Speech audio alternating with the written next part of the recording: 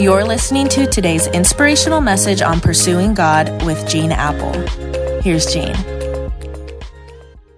Well, happy Monday, everyone. Today's the day we celebrate the life and legacy of Dr. Martin Luther King Jr., whose life reminds us that all men are created equal by God. What a legacy he leaves. A number of years ago, when our kids were little, our family was making our annual summer vacation drive to our family cabin in northern Minnesota.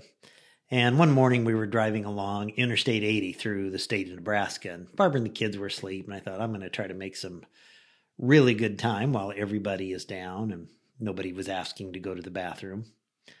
And I made real good time until I saw the flashing lights behind me. And I pulled over, and the officer explained I was in a 65 mile an hour zone and I was driving miles an hour.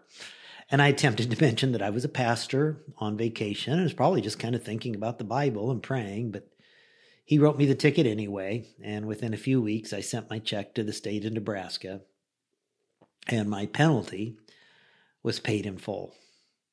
Now, the very next summer, my family and I drove over that same stretch of road in Nebraska again. And do you think I was sweating it? Do you think I was like even worrying, oh, what if that same officer is around and recognizes me and throws me in jail?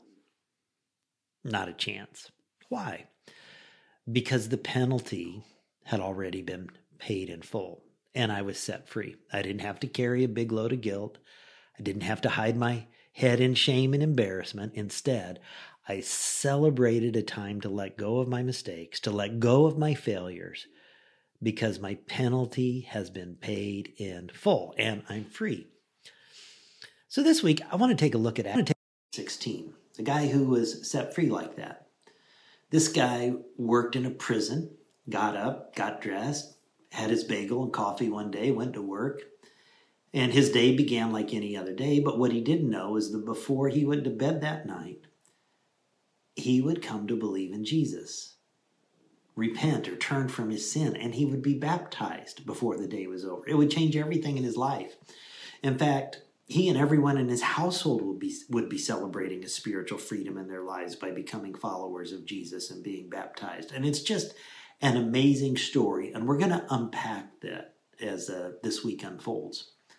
Now, I'm bringing this up today because this weekend, coming weekend, at all of our Eastside campuses and online, I'm going to offer anyone and everyone one of the greatest opportunities you will ever have in your life.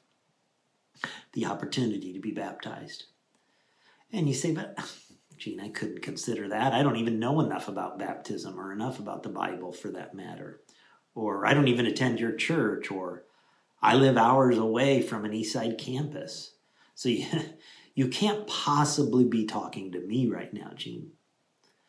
Friends, one of the side blessings that's come out of the past 2 years is that we now have an online campus, and it makes our church accessible to you from anywhere.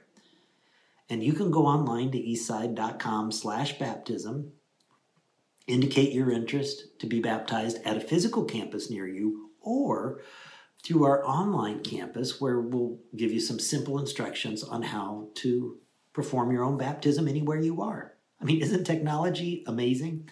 And I'm truly believing some of you are feeling a stirring in your heart right now, and I'm convinced that as we look at this man in Acts chapter 16 over the next few days, God is going to speak to many of you, move in your life in a way that you didn't anticipate.